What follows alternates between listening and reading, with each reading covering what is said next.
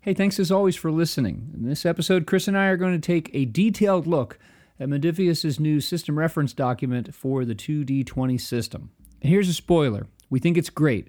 Great for a lot of different things for both players and GMs. Thanks for listening to Fluff and Crunch, where we talk about the connection and sometimes disconnect between system, setting, and story in tabletop RPGs.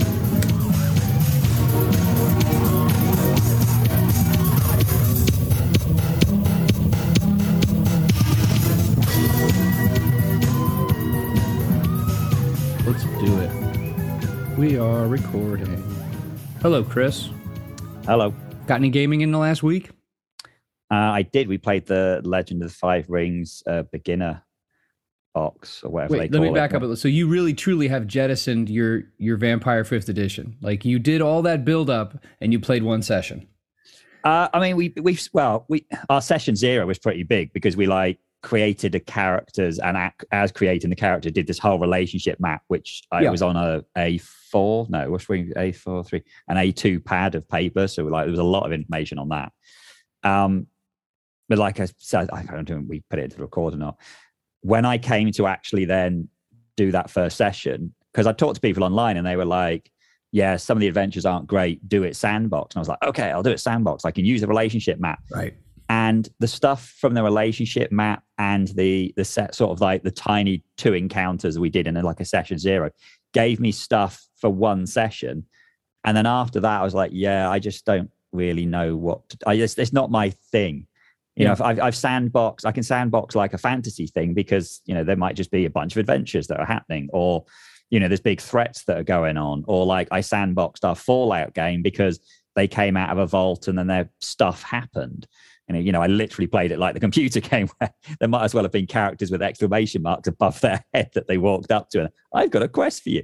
That kind of stuff's, almost survival type thing. That's fine to sandbox. But yeah, I just don't really have the idea. I like the vampire stuff, all the politics and all that kind of stuff. I just didn't really know what to do with. So it was like, yeah, we played it. It was all right. We quite enjoyed it. I just didn't really know where to go with it. And it's hard. Political intrigue and interpersonal intrigue and conflict, social conflict in a sandbox, if that's supposed to be the majority share of the storytelling mode, that's really hard. You need people, you need more active players who are going to show up with agendas and show up with I guess a desire to be like, no, I want to get in there and tell part of the story. It's like you almost need like a table of GMs to do that. Yeah, I think you either need a lot more players, or I think the other thing is the players really need to be much higher level because, like in Vampire, the people that are running the city are, they're like meant to be super powerful, much higher generation characters. And then if your characters aren't, it's kind of like, the idea that it's set up is, well, the prince could just kill you with a snap of their fingers. The politicking doesn't quite work there because you're not on their level. They could just have you killed really easily. So then I was like, this seems a bit weird. So instead, you figure they'll send you on they'll give you something to do. But then trying to think of missions for vampires to do is a bit like, no, I haven't really got a clue here. So, So, other than having there's some people that came after them and there was some sort of plot threads there, I was like, I can't even bother to try and spend time thinking of what to do when there's other things there. I mean, it's kind of like what I did the year I literally just, we had one part of COVID where we just played nothing but one-offs. And so it's like that. I don't mind doing that. Playing it. I mean, it's better when we're doing one-offs. Like we played Legend of the Five Rings. I read through it and went, right, here's the starter characters. They both picked a starter character each, and we ran through the thing that's in the box. And we played that, and then we're going to play another session this week because Fantasy Flight released a second adventure that follows on from the beginner box. So how was it? It was good. There were some weird bits about the funny dice are a lot easier to handle than in Star Wars and Genesis, because both of those have 6 different symbols on them. Yeah. And they have loads of different dice. So one of the things I always found a pain there is you're counting up. I mean, actually using the app makes it so much easier, but you've got to count in both those you're counting successes and fails and advantages and disadvantages, and then critical successes and critical fails.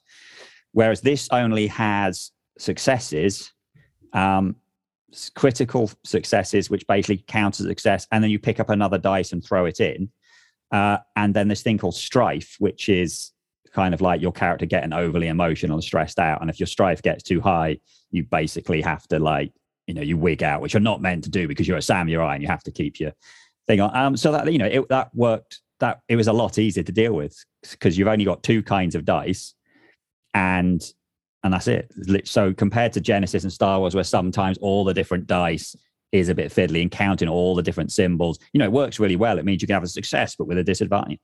It works well, but it's fiddly. This wasn't fiddly because it was literally they roll the dice and go, okay, I've got this many successes. Oh, but I've gained this much strife. And that was it. So it runs super quickly. And the strife thing worked well because kind of like they were taking they were getting these good rolls, but then it meant their characters were getting a bit over the top. So Scott had to keep like laughing maniacally or something, which was then plunging his honor or glory or whatever down because he was acting like a lunatic.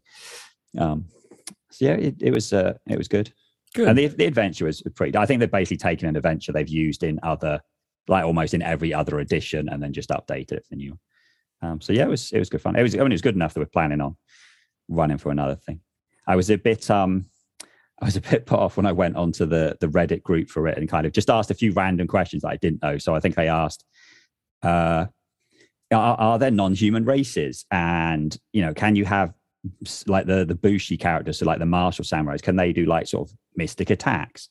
And like I find all the there's all these rules that in world rules that the characters have to play by, like how you greet someone and how you apologize and all these things, which I've always felt that's what always put me off in the past. I was like, it's interesting, but I don't want to go into too much detail because I'm not going to remember it. My players aren't going to remember it. And a bunch of people were like, yeah, they're cool about it. And there was one guy who was like, no, you can't play with non-humans. That's a totally different thing. And why do you even want to play this setting? Why don't you go and just play something completely different? I was like, dude, I didn't bother replying. I was like, I'm just asking the question because I genuinely don't know. Go back under your bridge. Yeah. Go back under your bridge. Chill out. Quit being a gatekeeper of all this made up crap. Yeah, that was exactly my thought. I was like, right, I can accuse this guy. Well, it's not even accusing, he was being a gatekeeper. And I was like, it doesn't matter. I was like, at the end of the day, I know that if I want to add this stuff into it, I can. The question I was asking is this stuff even in the setting? Because I genuinely didn't know. It's like one of the counters that come, because when these starter boxes, you always get those counters. And one of the counters looks like a sort of Tengu type guy. And I was like, oh, maybe they're actually people in the world like that, which is why I was asking. Yeah, it was cool. Good. So yeah, how about you? Well, we have. I mean, this always seems to happen in summer. You just have tumult and chaos in scheduling for groups, and so we have one of our players is sick and has had some like scheduling issues of late anyway, and so we just and then my buddy who had been running Pathfinder is having trouble. He has a medical condition. He's having trouble with his eyes. And so he's having, he's having trouble reading for long periods of time. And he's like, I can't prep. And so he asked if I could step in and run something else. And I was like, okay. And so I opened up my big metal double-doored locker o' games that's in my garage. And I got voted to run Vampire the Masquerade, which is funny because two of the three players who were there had never played it before. And I was like, okay, cool. So we made characters and we have started like a preparatory session via Discord, and we're going to play in person this Saturday night. It's set inspired by you, Las Vegas. There you go. Yeah, so that's what we're going to do. We're going to do that for a couple of weeks and then see how he is, and then just see how things are. And the other player, hopefully, he gets better and his schedule works itself out and stuff like that. So he comes back. So yeah, it was good. It was actually it was fun. We'll see how that goes. I'm going to have to listen to lots of Nine Inch Nails and The Cure and Machines of Loving Grace and stuff like that. Get in the right mood. But today, I'm so happy. Today is SRD Day. I know, it seemed, well, I remember there would be about 2 or 3 years where Nathan would be like, well, look, there is an SID, but I'm not allowed to work on it or release it, and it's not going to happen. And people just kept asking. Yeah. And then obviously earlier this year, they said, yeah, if I wasn't, it was whenever they had that 1 hour countdown. Don't remind me. Cohorts Cthulhu. Do not remind me. That does not exist. That thing is not part of my agenda. I am not. That does not exist. It was funny because they did that whole countdown for an hour, and at the end of it, it was literally just a thing that said Cohorts Cthulhu, which we already knew was coming out. Yeah.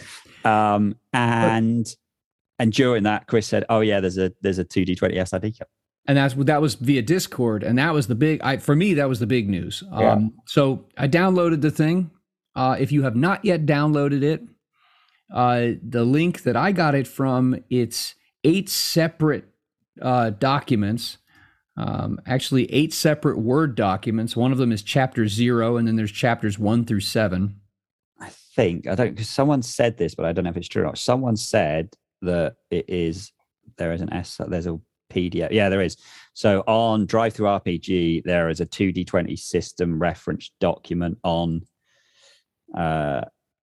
DriveThru. Okay. But that says it's a zip file. So that may still be. Well, all I did was I just took all the Word documents, I combined them into one, and then I exported it as a PDF. So it's 213 pages is the whole thing.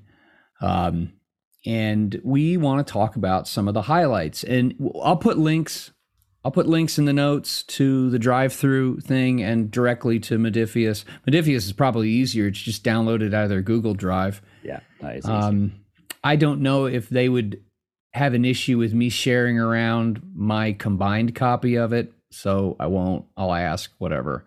But yes, 213 pages, covers all aspects of the system in general, and we're not going to go through it with a fine-tooth comb because, as you said in our a few moments ago, we'd be doing this for several episodes. But let's talk about the highlights. Let's maybe do a quick overview and then talk about the pieces of it that jump out at us most, and what do we think we're going to do with it, each of us in the short term. God, that's almost a whole episode in its own thing. You're right. Okay, so let's not do that. Well, if we get into it and it starts going too long, we might have to cut it in two, and then we got 2 episodes. I mean, they have split it into different chapters, which are chapters based on exactly what you'd have in a book. We have a core rules chapter, which explains how the basic rules of the game.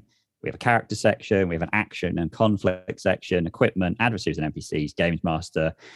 So that's kind of exactly what we'd expect in all these core books. The one difference here is they have this additional rules thing they chucked at the end for the kind of stuff where it's here's stuff you might need in certain 2D20 games, which we've taken out of one of our games. I mean, the general kind of thing is if they've basically gone, right, here is like a standard 2D20 system. But in every single case, they've gone, but here's something you can do different. Here's something you can do different. I mean, it's not a million miles away from kind of how I did my, sort of when I wrote my 2D20 mod thing over a year ago. Like I've said to you, the thing that drives my mind, the most recent SRD I've read is, so for example, if any of people have read the D&D or like a Pathfinder SRD, that is like, the thing is, that's a collection of rules. These are the standard rules of the game. You can copy this text. And then you've got like the Mutant U0 one I've read where they've kind of gone, well, here's different ways of doing these different sections. And actually this reminded me quite similarly to the Cortex Prime, which is of course meant to be a toolkit, but it's presented in such a way, every single section of here's a bunch of options. And it's not very clear which combination options would work or when you should do it. But actually, I think overall, I mean, they should really say this at the end, but they kind of all the way through go, right, well, here's your standard, but here's something different you can do. And it's presented really, really well. The bit I am curious about, and I don't think it clearly explains it, if you want to use this in your own product, is, sort of, can you cut and paste from this straight into your thing? Well, something that that via Modiphius thing and this DriveThru RPG style storefront, that whole arrangement, that's forthcoming. All the details about that, I think, are supposed to be out in the next few months or something like that. That's my guess. So I think we'll get all the details about use of the SRD outside of your home table.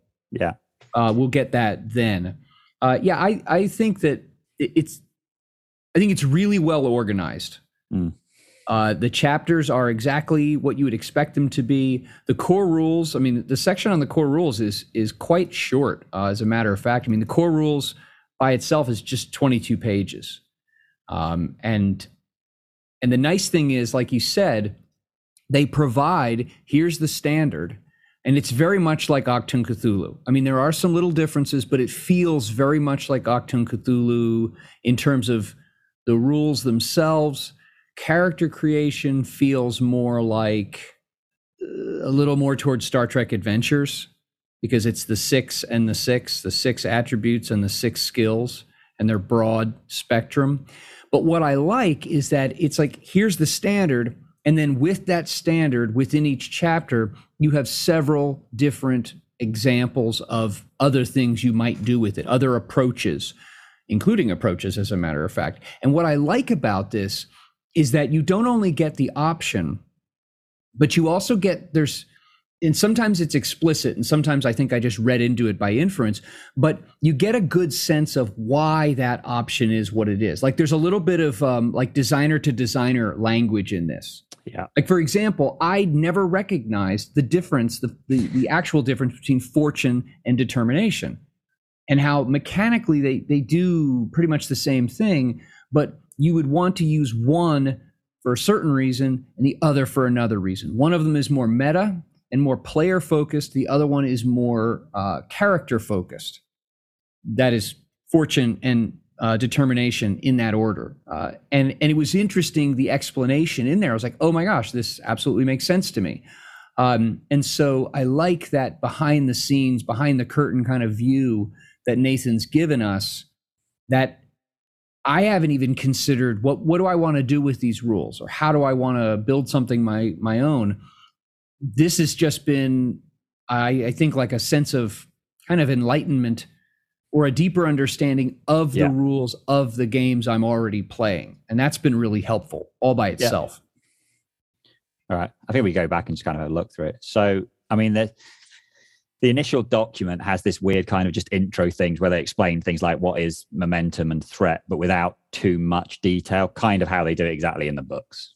Okay, so it really doesn't start till we get to, it'd be page 8 of your document where we have the core rules. We've got this thing about scenes, and then it goes straight into traits. Now, I found it weird, this, and a bit jarring, because I've got very used to them calling them truths, because I think like since they started calling them truths, I think every game has been called, they've had truths. And then here they call it traits. And I was a bit thrown when I read that, because I was like, is traits a new word for truths, or does it mean any kind of player thing? And it's later on when you get to the character chapter, it's very clear that no, traits do not include attributes. But yeah, they go through, and it's like super similar to what we've seen in other things. But again, actually, I think we get more text here on traits than we probably do on the truths in some other games, because we get the bit about the permissions and difficulties, like it raises and lowers the difficulties or makes something possible and impossible. But then we also get kind of a thing about how a trait can be a location, a situation, or a person. And this isn't decent detail. And then we get rules on what tasks and skill tests, which we're used to. But again, so we've got actually, rules let me jump in. Let me jump in on that. Your tasks and your skill tests, that whole section is, I found that to be very clear. Yeah. And very to the point. As a matter of fact, and this represents, I think, like a continued evolution by their writers, that they're getting better at explaining a system that it's like, I find 2D20 to be, it's coherent and it makes perfect sense once you understand it. It is not difficult to understand, but there are some parts of it, if you are steeped in traditional D20 games, that might seem a little counterintuitive on the front end, or might be a little bit confusing on the front end. And they've not always described how the system functions all that well. They do it very well here. Yeah. And what I find funny here is that it isn't just, this is the basic rules. We've got things like GM advice. We've got things like the no but, and that, like, you know, whether you should, we've got this whole thing about yes, no, and maybe before the players enroll, and what's at stake. This is like GM advice and how you should play a game in an SRD. An SRD normally just, here's the rules. Here's our basic rules. Use them as you will. This actually goes into, you know, like literally, essentially, if you wanted to write your own 2D20 game, and you're allowed to, because we don't know, take this text and just drop it straight into your version of the game. Okay, your version of the game, which is, you know, ends up being 200 pages. But the text is there. You don't need to then add extra stuff, because they've, you know, maybe you want to add some examples, but it's, you know, they've done such a good job of explaining it. And this really did throw me. Like I said, I come back to Cortex Prime, that this is explaining really well how you should run this system. This is an SRD. This isn't this isn't a document. This didn't need kickstarting or putting in a fancy book. And yet, yeah, well, there we go. It's fascinating. I can see where if this is or is a form of their internal system Bible. Yeah. I can see where this is, I can see where all the systems come out of this. Yeah. I can see where by the time you're done with the thing, especially by the time you finish that last chapter, additional rules, I can see where Dune fits in with this or fits in this. I can see where Infinity fits in this. Yeah. This is like the patient zero of the system. But yeah, you're right. It's way more than just a list of rules. There's a lot of extra commentary, and it's woven throughout. Well, I'm on page 15 here, and there are two. It's funny because they've put sidebars in, but of course the sidebars aren't sidebars. But I guess they've done them as if you were going to put it into your own document. That would be a sidebar. And we've got one on here on setting difficulties. And actually, this is stuff we haven't really seen. I mean, to be fair, maybe I just skip the GM sections of that, but I look for what's in there, but I don't read the detail. And then we've got a thing here on narrative permission, which is like, Look, I think that this seems to me to be evidence of them having learned from how they've explained things. Yeah. So regardless of what 2D20 system you're playing or running, if you have zero intention of ever coming up with your own system or house ruling anything, read this and you'll make more sense. You'll understand the system better. Yeah. So basically we've got all the stuff on tests, all the stuff you're used to seeing on tests. Nothing different. We've got the rules on teamwork and assistance, momentum, threat, which are all the same. How to spend momentum, this is just the basics. I don't think it goes into the extra things here. Things to do with threat. And then, like you said, we've got the thing about fortune versus determination, which basically what you can spend it for is very similar. Yeah. But we've got this difference in how it is earned. And also how determination is related to character advancement, if you want to loosely call it that. It's a fascinating distinction because depending on the game you want to run, if you're going to create your own thing, one of these might fit into your vision better than the other. Yeah. I mean, kind of essentially seems to say here that if you're using values or drives, then you should be using determination because you sort of challenge those or use your drives and values to get extra determination. And then we've got a sidebar on recovering those values. Since I utterly hate values. Now, do you hate values or do you hate drives? So for the same thing, because it's the whole thing about when I don't know if it goes, well, I guess when we come to it in the character thing, we need to look at, when should you use one. But kind of, you have skills and attributes are telling you how good you are at something. Yeah. And then you have, so like, that's kind of the what are you doing directly relates to your skills and attributes. And then you have why are you doing it, which is values. And you have how are you doing it, which is like approaches. Now, approaches for me don't mind because there are certain things like, you can't boldly sneak into a building. You can't, carefully smash a thing to pieces. There's certain things you have to do in a certain way. Whereas the problem I always have with values, which I've said quite a few times now, it is that characters can always do the same thing. Like we said, in a superhero game, my character goes, I'm going to use justice. And, the GM's like, you use justice 10 times this session. Yes, but I am for justice. And you're like, this is ridiculous. Yeah. And it's the same kind of, you're always in a character where there's lots of interplay. So like when I first saw this in Smallville, it was fine because you were in love with certain characters and you were trying to find the truth here. And then this was about duty because you were having to do something for your family. And so then it worked. But on a standard, like I've seen it in Dragon Prince, where it's a standard sort of D&D setup, you can basically just always fall back on the same ability almost all the time. So you just go for your best one. So I'm not keen on values. And then drives is pretty similar. Well, it's nice that the standard version of character creation, actually, if you skip to page 40, because nothing else 40 of the My Combined document, like I said, it's very similar to Star Trek Adventures, the characters, how they're statted out. But go to page 42, character variants. This is where I think it gets really interesting. talk about fewer or more attributes. And there's some commentary in there about like, well, this is maybe the advantage or disadvantage to it, or not so much advantage, disadvantage, more like this is how, if you decide to go with fewer attributes, this is how it could affect your game. This is where it could work or maybe not work so well. And it's the same thing if you wanted to go for more attributes, 7 attributes, 8 attributes, different attributes entirely. And there are several pages, I'm very happy with this, several pages of alternate attribute ideas, alternate skills, expanded lists, so on and so forth. And all of it with this very concise, to the point commentary about, well, how might this affect your game?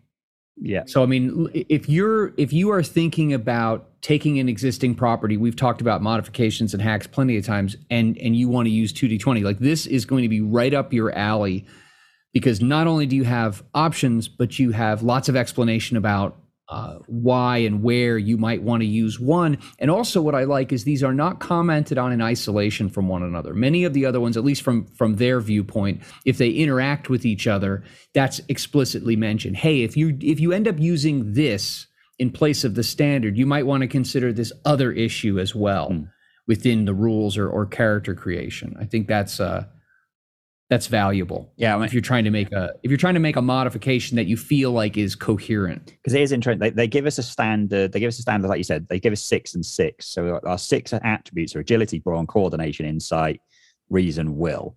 So we can see, like, we've seen those in a bunch of games now. The skills one is interesting because we haven't had one that, because like this doesn't quite work with what? It's not quite like style. I mean, I think this might be close to Dishonored because we got fight, know, move, operate, survive, talk. I think that's probably close to the 6 we have in Dishonored. Now, that was the first thing that jumped at me. It was like, whoa, your basic is only 6 skills. But then we have this really cool section where they basically say, well, here's how you can break it down. So we have this table where it shows, right, if you only have these 6 basic ones, but now you can here's how you could break those down. So fight breaks into 2 and move breaks into 4 different things, and know breaks into a bunch of things, and talk does and survive does. So there's only 5 basic skills in that table. So which skill's missing? Oh, I think it's operate. So operate isn't in there. They must have combined that with move. Or there's a mistake, and operate should actually be included in pilot. Oh, I wonder. Anyway, so then we have this thing of where kind of your basic thing only has 5 skills, and then your next breakdown would have sort of 1, 2, 3, 4, 5, 6, 7, 8, 9, 10, 11, 12, 13, 14, 15, 16, 17. That's already way beyond what, like say Acting Cthulhu has. And then that's moving back toward like Conan or Infinity. And then they break that down even further if you want to, which should be excessive. But if you're going into, like you said, in Traveller, you wish there was more skills. So kind of, there's your, although that's not really a good list for a sci-fi game, but it's giving you a really good idea of how you can have like different skill lists and stuff. And then they do even go back and include the kind of stuff from back in those initial games and they've kind of said when you should do it. Because they're like, look, if you've got sort of 10 or less skills, then focuses should be specialities. But if you're close up to sort of 20 skills, at that point, maybe you can't do specialities because you've got such a variety of skills. Then right, you're so granular in the skills already. Yeah, then you should do it. And it actually says in there, this variant, so it's the expertise and focus variant, which is what we had Conan and before it. It literally says this variant is best used in situations where there are many different skills as discussed earlier. So this is when you have 2 ratings, one for expertise and one for focus. So they've actually explained it. They haven't just thrown it in there. They're actually saying in there, this is when you should use it. And then like you said, then we've got drives or values, because like I said, they're basically the same thing. But we get like a page on what drives could be, and then we get a bunch of rules about drive statements, and then we get possible drive set. We've got 2.5 pages about how drives can be used. Now, this is in an SRD, and this is in, so if you add text if you added pictures in here and formatting, this might be 4 or 5 pages. Right. It's the additional commentary. And the fact that if you're familiar with if you've played a few of their games, and I think if you've played Acting Cthulhu and you've played Star Trek, you've already got enough variety view on the system that as you see these additional options, maybe that you're not familiar with, like if you haven't read Dune, you're not familiar with it at all, there are going to be things in here that you recognize are reflections from what they did with Dune. but they're still going to make sense to you because you have enough system familiarity. Yeah, it's all, like I said, it's all those explanations. And what about action and conflict? It's the next chapter. So I just wanted to put one thing on the very last thing of this chapter. We've got these approaches, and they give us our standard approaches because, I mean, essentially they're the ones from Fate. What was this quick version of Fate called? Fate Accelerated. And then there's the ones that appeared in Dishonored. But at the bottom of that, they've got this thing about the 4 temperaments for ancient medicine, which I've seen recently because fifth?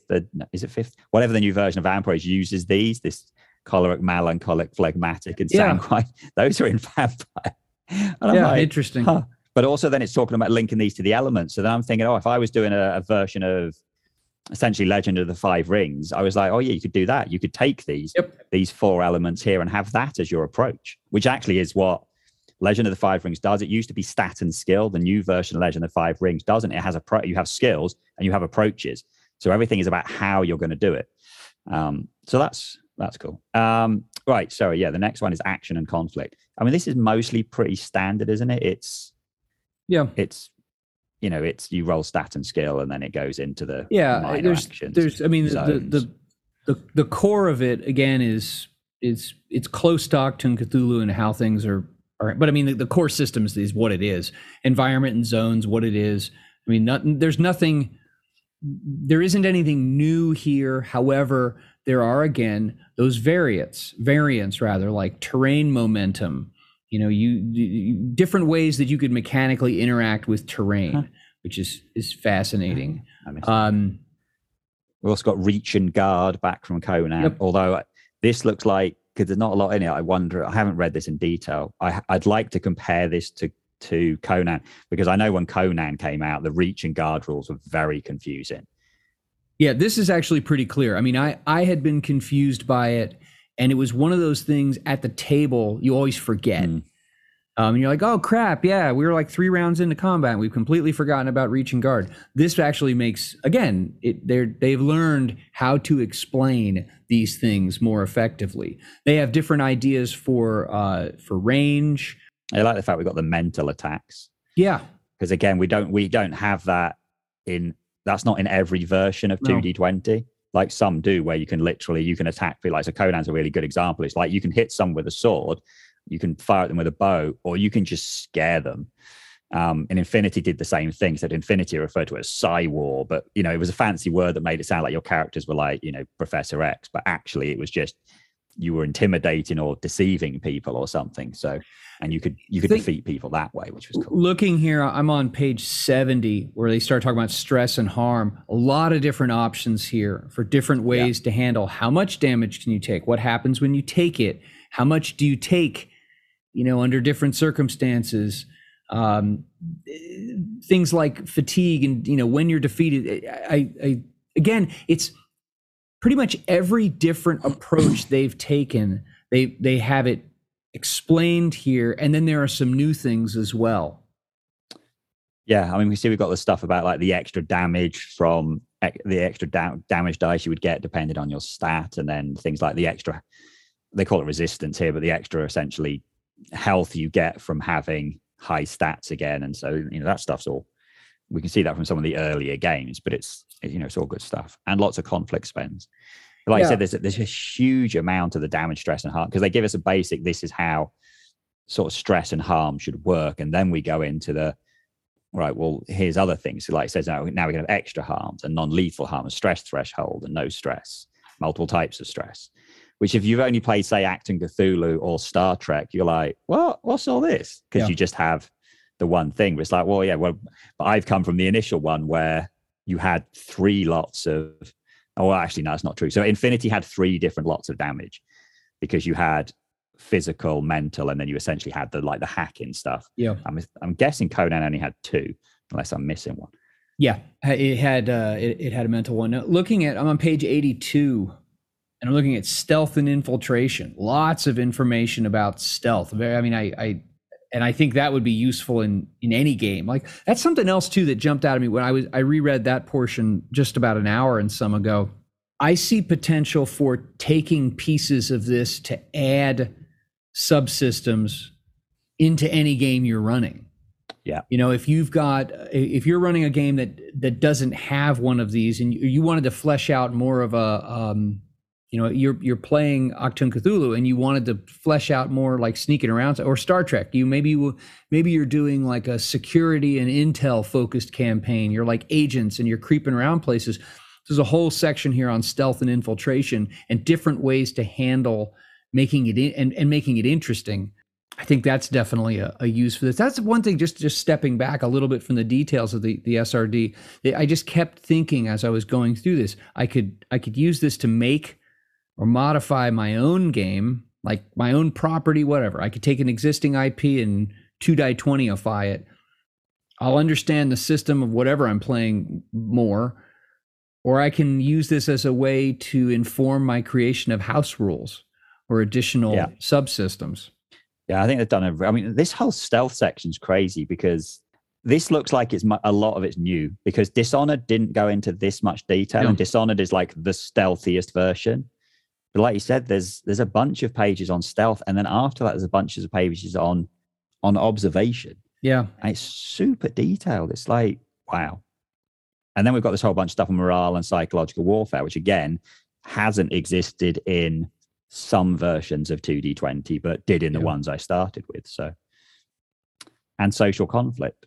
You could have, you know what? You could 2-die-20ify vampire. Yeah. With detailed social conflict rules. Yep. Very easily. Yep. So and here's something I really dug. This jumped out at me this morning. I'm on page 95 of my combined document. You talk about evidence. Using evidence as something of a... It says, the counterpoint to deception is evidence, offering something that provides certainty and proof of a character's claims. You like that? So I was just straight away, I was thinking of kind of like either kind of the stuff that your politicians say or our politicians say, where they are saying something and they are provided with evidence against what they're saying. And yet somehow people still believe them. So now we know why. It's because on their rolls, they rolled higher on deception than the evidence rolled. Perhaps. Well, here's what I thought. Here's what jumped out at me reading this evidence section is that each of these, I guess, call them like evidence assets or the use of evidence would provide you with challenge dice to roll as part of an extended task, potentially in a social conflict, to overcome someone else's position. You're bringing this evidence to bear. And I thought, oh my gosh, I'm not a big fan of like the courtroom drama episode that pops up like every season of every Star Trek series, where you take the favored character and suddenly they're accused of something horrible and their best friend has to prosecute them. Like every series, I think there's a law buried somewhere and it says you have to do that if you're Star Trek. I don't actually find those very interesting, Stuart, because they're hackneyed, they're done. But if you wanted to run a courtroom drama, that's it right there.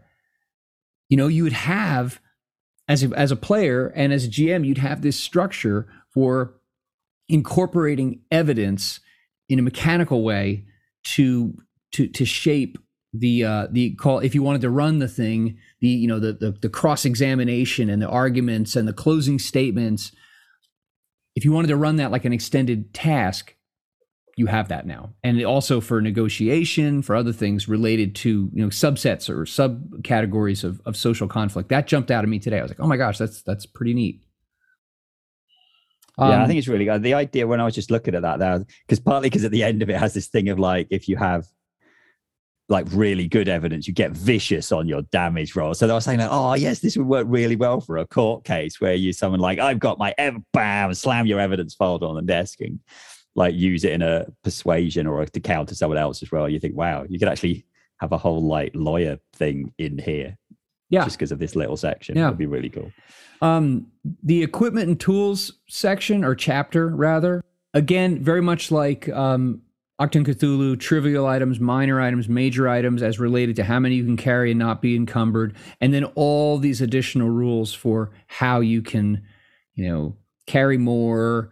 Maybe if you wanted to get real crunchy about how does encumbrance affect you? They offer some different options. I really like the section on acquisitions and resources because different games have handled it differently. Although to my knowledge, none of their games have dipped into money. I think that Fallout does. And Isn't I think that just like soda cap, bottle caps or something? Yeah. So I think because the bottle cap economy is so inbuilt into the Fallout game, if they had taken that out and gone with a more abstracted like wealth level or having to make rolls for things, it would have really annoyed people. Whereas, you can genuinely, you'll find stuff which you can then sell for bottle cap. So that's the only one. I mean, that was one of the things I always found really weird about their initial 3 games. You had these relatively crunchy rule sets, but when it came to buying stuff, it was all on, dice rolls, which just seemed really counter to like the rest of those games. You always think like, why don't players just have an amount of money they have and everything has a cost? And then I guess sometimes it actually works. You can turn it into an adventure, having to go on an adventure to get, to get a discount on the thing. I think maybe so it worked, but maybe and I have no idea, but maybe it was an issue of this is where we want to focus. As in, we don't like, I personally find like, let's go to the magic shop in any version of D&D tedious, and like just it's like the montage shopping scene in Pretty Woman. It's just, please, I don't want to play that out. And people nickeling, diming like, well, this is okay. I have this many coppers and this many, I don't want to deal with that. And I like that the focus in these games is on the action and the intrigue. It's on the story. It's not on the piddly crap and the accounting. I agree with that. I think the problem was it didn't actually take the having to do it out of the game. And in some ways it made it worse, because if you wanted to go and buy something, you now had to do a die. Previously you could go, right, well, this is, I want to buy this. How much does it cost? I have X much, this? I can buy it, yeah. And if the players wanted to go and try and get a discount, then you'd be dice rolling. But most of the time you go, I want to buy this, and this, what it says it costs in the player's handbook, so it costs this. In 2D20, I want to go and buy this gun. All right, well, first you have to do a roll to see if you can find the gun. And then you might get a discount because you've got some momentum. Now you've got to do a roll to see how much you have to pay for that. And if you don't do well, then now you have to... So it ended up actually, yes, you didn't have to keep a track of how much money you had. And as a GM, it was easy you didn't have to worry about saying how much money the players got in case you threw off the economy of the game. Right. But you did then have this issue that actually it took a while to buy stuff. And if players grouped together and got an amazing roll, then they could get stuff that maybe... So it wasn't... It created different problems. It didn't solve problems. It just created like a whole bunch of different ones. But I think go ahead. I was going to say the one thing you also get as well, if players have got an idea of how much money it is, it was much easier. In D&D, if you say you're going to get 100 gold pieces, the player can look at what they get for that and go, right, okay, cool, yeah, that's a decent amount. But whereas when you abstract it, he's kind of like, yeah, how much are we getting paid for that? You're going to get a wealth level, and well, what's the wealth? And then it's very... So then you have to abstract that role-playing conversation, which gets a bit weird. So there's good bits, but then there's also bad bits. What's nice here, though, is that, again, there are lots of options. Yeah. And I think depending on if you were going to build your own game using this, you have lots of options and food for thought. And if you ended up coming up with your own something, I think that there's enough inspiration here that you would be able to find, come up with something interesting.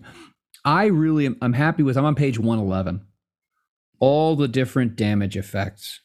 And there's some new ones, at least new ones for me. I love the fact that these effects spread throughout all these different games. I'm seeing them all pretty much in one place. And then when you go a few pages further, all the different weapon qualities. Yeah. And again, folks, I'm sorry, the page numbers I'm dropping are from the combined PDF that I created. So there is no page 112 in any of these files that you're going to get. So unless you put them all together in one file. But yeah, I'm looking at this, and I was thinking about our talks about supers and also our talks about magic. I mean, if you wanted to make like a web spell or have a web power, well, the snare effect is codified. It's right there. Yeah. So I'm looking at these as not only for like a piece of equipment, but also for other things that do things like spells that you could create. And so all this stuff's in one place. And again, very clearly described. Now, the vehicle section is short. The vehicle section, I was curious, like, is there going to be enough meat on these bones if I wanted to build starships? And the answer is no. Well, there you go. If you want to build starships, well, to be fair, there was no rules for building starships in Star Trek. The only place we've seen rules for building starship is Homeworld. However, is the one place. However, Star Trek does have the different mission profiles, and then has the like the service life upgrades. So there's something there. And later this year, they're coming out with Utopia Planitia Shipyard book, so that'll be a I'm assuming is going to have shipbuilding rules in it. But I don't care. I mean, I was just curious, but it's not here. If that has shipbuilding rules, Homeworld suddenly becomes basically worthless, because at the moment the only thing Homeworld does that nothing else does is rules for building your starships. That's a good point. So they'll be like, yeah, you buy this book. I haven't said that. I mean, they probably cost the same price. So, well, it says Star Trek on it, so I'm duty bound to purchase it. That's one of my values: buy Star Trek stuff. So then we got all the adversaries and NPCs. Again, this kind of goes into our idea of, so we've got adversaries and allies. Yeah, our types of NPCs. So they've called it now incidental, minor, notable. So again, we got our rules in here for fighting in groups. Yep. And cool. Therefore there's information, there's explanation, and there are options for encounter design and NPC creation. NPCs of all different sorts. In fact, that starts on page 135 of my PDF, NPC creation. And this also, we get the common NPC abilities. And this is the one that has in here, which the one that you'd missed before, is on page 131, you've got the extraordinary attribute thing. Yep. Where you have this thing that you gain X automatic successes. So if you have extraordinary brawn 1, you get a success. So this is, like I said, this is one way you can deal with supers, is to give characters extraordinary attributes. Or some kind of, like, if you wanted to include something in another system, like you wanted to have some alien that is just in Star Trek that's just fundamentally stronger than anybody else. You have an easy mechanic. You don't have to break the system by just saying you have a strength of 20. This is also a good place, though, if you were trying to do superpowers, because we have things like flight and incorporeal and implaceable. We have this, we have natural armor, night vision, with scale for size. That's a really good point. There are a few things in there, like if you're thinking, where do I start with a superhero thing? Well, we've got these NPC abilities, which have always been kept to NPCs, but they are essentially, they're essentially superpowers, because we've got regeneration there as well. Yeah, I think that's a really good point, because that last chapter 7, is the additional rules. That's where they explicitly talk some about magic and you kind of get in the direction of supers and stuff. But yeah, don't skip the NPC and adversaries chapter, because you'll be able to pull some things out of there. You said you really dug the game mastering chapter. I was going to say one thing before we get to that. They've actually given us NPCs. And again, this is an SRD. Mm-hmm. It's meant to say, here are the rules. But then they've given us example NPCs. So we've got 1, 2, 3, 4. I can't actually, there's loads. Pages of the things. And it's like, but wow. What's nice, though, is that what they've done, okay, if let's say you've played one of these games, whichever one you played, and you're, oh, yeah, that'd be really cool. I like this. I wonder what else I could do with it. So you download this thing. You might not be familiar with this exact version, or this. I mean, this is like a hybrid version of the system, the core system anyway. And I like the fact that you have examples of different kinds of NPCs with different kinds of abilities and things like that. This was something that I didn't gripe about, but I pointed out when I was giving them feedback on the Achtung! Cthulhu Player's Guide and the GM's Guide, especially, well, both of them, I said, you need to provide more like notional examples of gameplay. And in a way, providing NPCs after providing a system for how to create NPCs and use their abilities, that in effect is that. And I find that very useful. Instead of just, here's how to do it, it's here's an example of us having done it. And that really helps me get my head around it. Yeah, zombies can do mental damage. Sure, they can. Because they and there's also rules for extra tough zombies. Yeah, because they have horrific presence and fearsome. Yep, wow, and clawing hands. I feel like there should be rules for like extra weak zombies, because these zombies actually seem reasonably tough. Yeah, they do. They're not going down. But you know what, though, with all the different kinds of abilities and that you've got, and you can just tune this up or down. Yeah. So the Game Master section, you said something before we got going about the Game Master section. So again, like they have, and essentially the Games Mastering section should mostly be nothing because it's an SRD. Correct. It should just be, so really it should just, here's the rules for threat. But we actually get all of their kind of standard stuff. I mean, actually, maybe this is why we get this stuff in every single core book, and some of this stuff is obvious. But we get, the good stuff on games mastering and the how to do things and running scenes. But then we get things here on the scene framing tricks. This doesn't appear in all of their versions. I think I've seen it in some, but not all of them. And we actually, I think we get more explanation on things here than we get in some of the other versions, which is one of my criticisms, is that they've been you said earlier that the explanation of traits or truths or whatever they're going to be called, the explanation of them earlier in this is maybe more expansive than what we've seen in general. And again, they're brought up here again from the GM's angle. I think they did a good job of that in the Achtung Cthulhu GM's guide, and that seems to have carried over to this. Something I think is important though to note is, if this is a quote unquote cinematic style game, whatever that's supposed to mean, if Modiphius' idea of cinematic role playing is scene based, that scenes are a big part of this, then that's not the traditional, okay, the adventuring day starts and it ends when it gets too late and we all start falling asleep at the table. Like the idea of these explicit breaks, perhaps with a time and space gap between them, the space between scenes, that is not the traditional approach.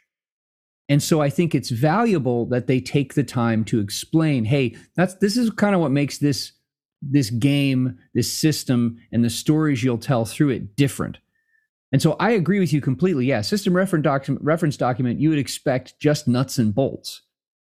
But they've done us a greater service by providing these things and saying, look, this is why our nuts and bolts are a little bit different. It's almost 3 pages on risk, costs, and consequences. They go for this idea of a risk is something that might happen because of a skill test. A cost is something that must be paid or faced to get to an outcome. A consequence is what will happen because of an action. And then they go through in really good detail of different possibles for these risk, costs. This isn't in. As far as I know, this isn't in any of the other things. This is really spelling out, this is almost going in sort of Played by the Apocalypse thing, where you have such vague rules. You need this stuff because you need to say, what are you going to do to your players when they get things wrong? This is spelling it out in here. This isn't in any of the other 2D20 things. Yeah. If you have if you're a GM of any 2D20 game and you have zero interest in house rules and you have zero interest in modifying you're making your own game or whatever, you owe it to yourself to go download chapter 6 of the SRD, which is 30 pages of GM advice, because it is excellent. Yeah. And that's the crazy thing. None of this stuff has any right to be here.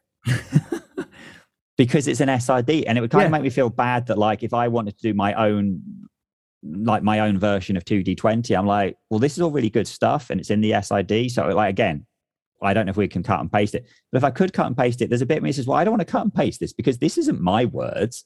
This is, I'm assuming Nathan's words. And then, like, I'd be taking credit for some of it, but I wouldn't have to change anything because this is all really good. I think we'll see. Crazy. I think we'll see an explanation of what has to be. Perhaps. I remember with the D20, like the original SRD from WotC way back when, there were explicit things that had to be included in the book, and maybe there's going to be some of that, and maybe there are some things that they say these are optional. I'm just looking through some of this threat stuff there. There's some, again, you just said it, that even if you're not interested in house ruling, there's some really good stuff on it. Some of the stuff you said about what do you do if your players aren't getting threat, or how much threat should you spend? How do you decide to do this? Yeah. This is stuff that ideally would be in some of the other things, but I guess they haven't got space. And there's loads of it. There is page after page of really, really good advice on how to run this system. I think... Remember, this is a company that's pumped out a bunch of games, almost all of which are for existing IPs. They have a house system, but they don't just use it again and again and again in the same way. Okay, credit to them. this has got to be evidence of, again, I've said this before, of them having learned. Yeah. Like they themselves are continuing to evolve along with this system and the way they see it. And they're thinking, oh my gosh, this is, we needed to do this with the game. We decided to do this with the game for Star Trek. We decided to do this other thing with the system for Dune. And in doing that, in those two instances, we realized something about its potential or other possibilities. I like that. And the fact that they're sharing it with us for free is even better. Yeah. And then there's a whole bunch, I'm just on the page before you're stripping it all away thing, where they go through, there's 2 pages of environmental effects and narrative changes. In other words, cool stuff you can spend threat on. And then they give a thing on like how to actually break down, like if you were trying to do a particular thing. So if you're doing a damaging effect which snares someone, how much threat that should cost.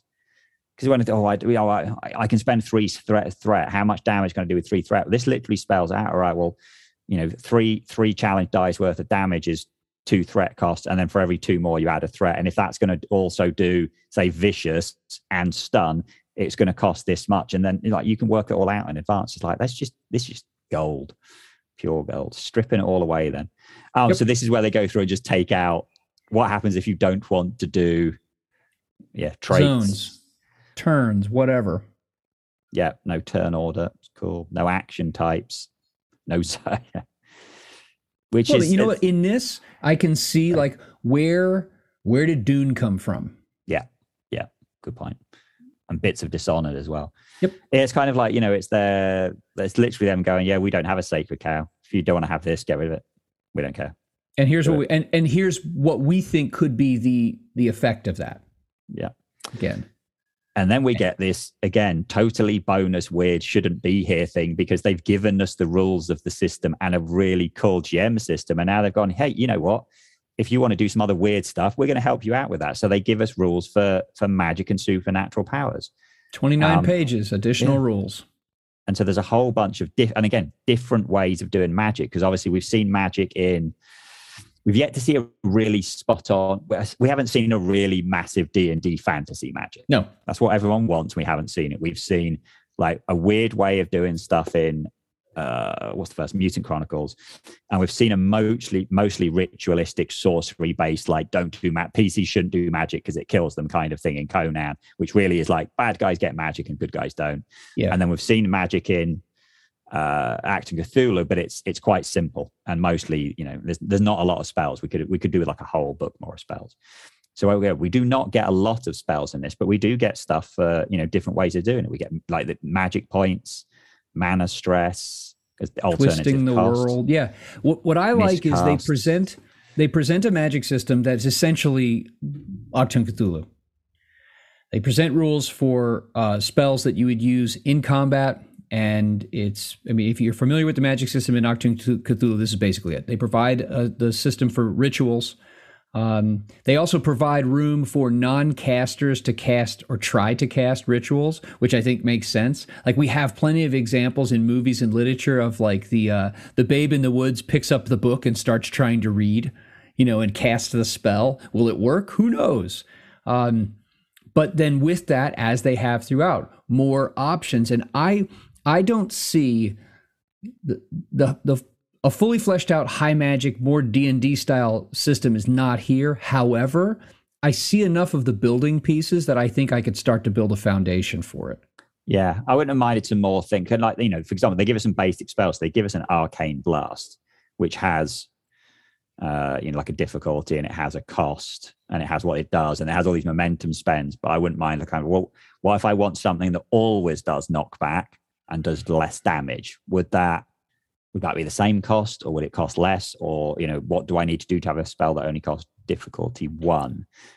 But again, this shouldn't even be here. So the fact they've given us anything, although I think the answer to your question, and it's not a simple it's not a simple answer, but the where you would turn for the answer to that question is what Nathan said to us when we talked to him. It's like, what are the characters going to do? And what are they, and taking that a step further, what are they going to do that fits in that setting? And if you can answer those questions, I think you would start to figure out like, well, how hard is it going to be to cast spells? How often can a character cast spells? how many spells are out there. And like I said, it's you're right. It shouldn't be here. Not that it shouldn't be here, but this is definitely bonus material. Yeah. But there's enough to get started. I think there's enough to get started. I do know that as they have, added more things for, they have, the Book of Skelos, which has a whole bunch of more magic in it for Conan. I believe there's more magic stuff in some of the Mutant Chronicles books. Yeah, for those, for that, not very familiar with it. I know that as they have expanded Achtung Cthulhu more, they've added more spells, more magical, more artifacts. They've added more rituals and more spell books and things like that. So if you're looking for source material to either reskin or to use as inspiration to figure out, like, what do I do with, how do I want to adjust the numbers? If I increase this, should I decrease something else? They are continuing to put out more examples. So then where nearer the end of this, we get some kind of weird stuff, because there's a whole section on this corruption and creeping darkness, which is purely it's from Mutant Chronicles, because Mutant Chronicles has this whole thing that, like, the whatever the bad stuff is, because I literally can't remember. It's like dark symmetry or something. I don't know. Yeah, anyway. That's it. Because that's corrupting technology and will corrupt people. And so they have all of that in here. And it's like, wow, this is like super niche, but it's in there. So if you wanted a system where people could get corrupted by things. Well, I mean, if you could, you've got corrupting technology, you've got corrupting locations, you could have a corrupting One Ring if you want to. Or you could have maybe there's a place, if you wanted to make a horror game and there's some place that just, like, it's not the girl, Peter, it's the building. Right? And then they finish off with the hacking rules, which they're a simplified version of what is in Infinity, because Infinity was not well explained at points and was very confusing. And this simplifies it down. There's a lot less software. There's a lot less different things you can do for the hacking. How they explain how the hacking, the works and networks is easier. But even then, they give us a huge bunch of stuff on it. And then at the end, they throw us something really weird, because I don't think we've seen this anywhere. They throw us rules for a threat deck. Yeah. Which I properly got to this and went, sorry, what now? And it's literally, like it says, the threat deck is a deck of playing cards. Each card has a specific problem, obstacle, or danger listed in it. Now, I know some of the earlier ones did have like decks of stuff, but there was not, I don't know if there was rules in them. I think they were just, you had stuff. So there's a whole thing here about having a threat deck and drawing from the deck and having cards and things, which is like, yeah, that's a page. It's not even a full page and a half. It's like 1 1/3 pages at the very end. It's like Steve Jobs pulling something out of his pocket as he's walking off stage and just waving it at you. Like, I think that was a phone. I'm not sure. It's so bizarre.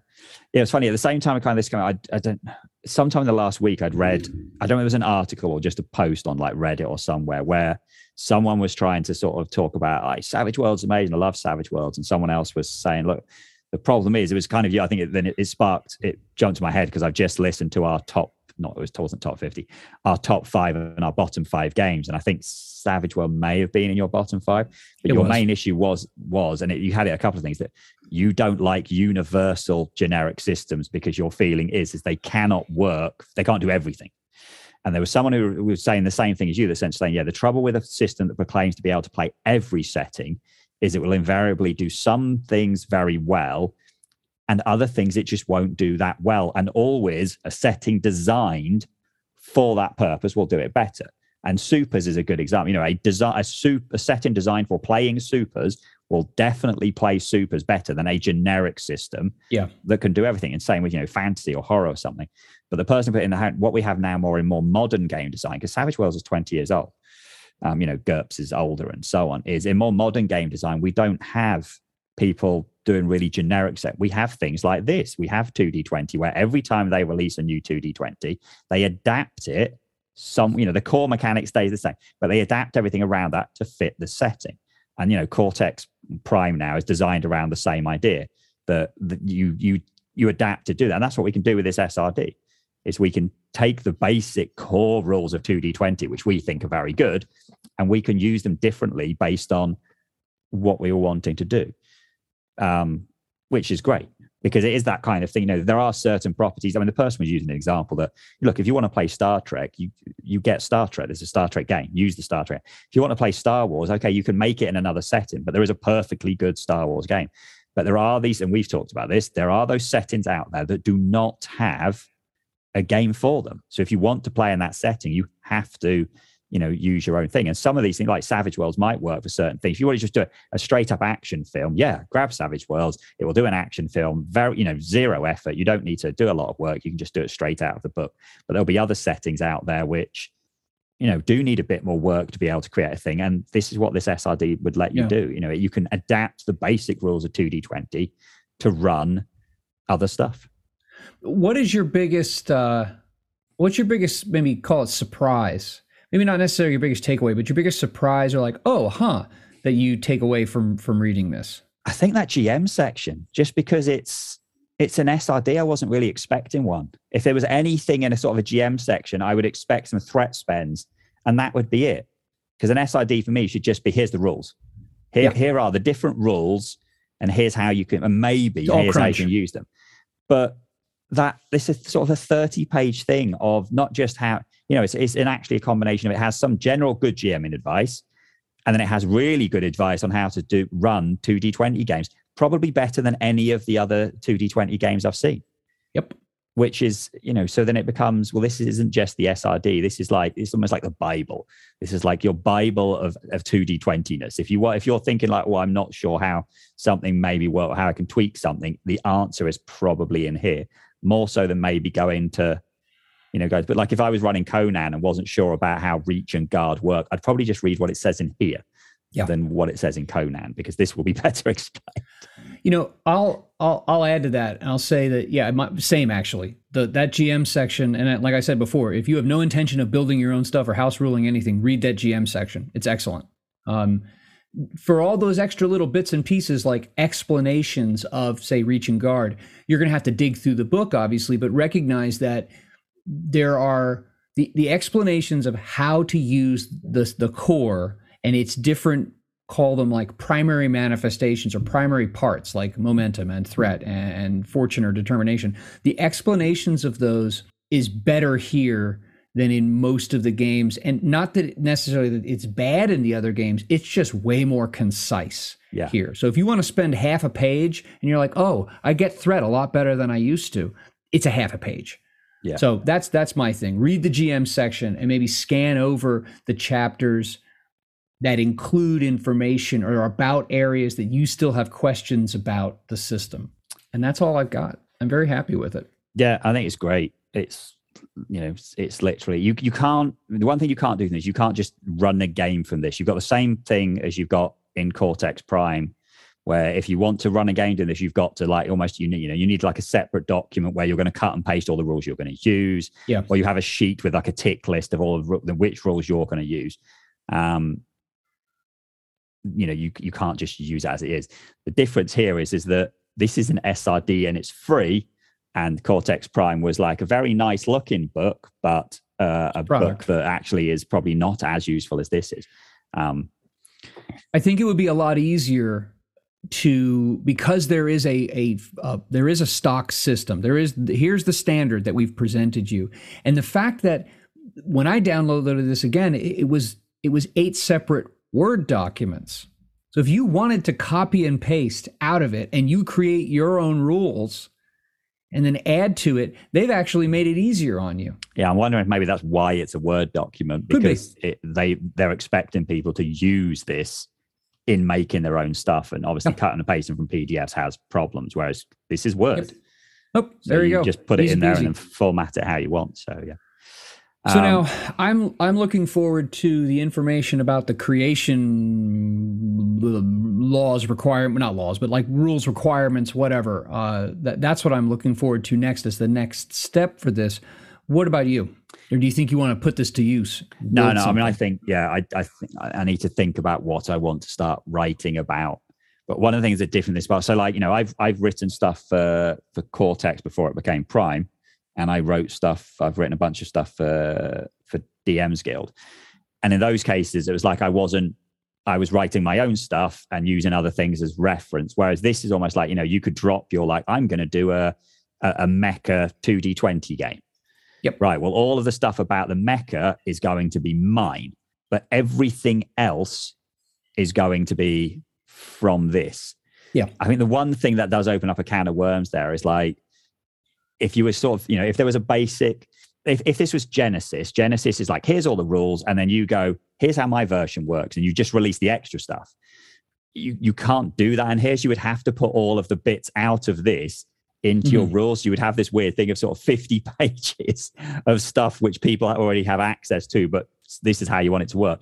And then a bunch of work of your own. And then you can kind of go, right, I'm dropping a 70-page document, but you really only did it was sort of 50 pages of reformatting and 20 pages of actual work. So that's a slightly weird one. Actually, I could take Cortex Prime and drop a 20-page document, which is all written by me with a few bits out of the book, and go, I said you can't at the moment because they haven't released their license.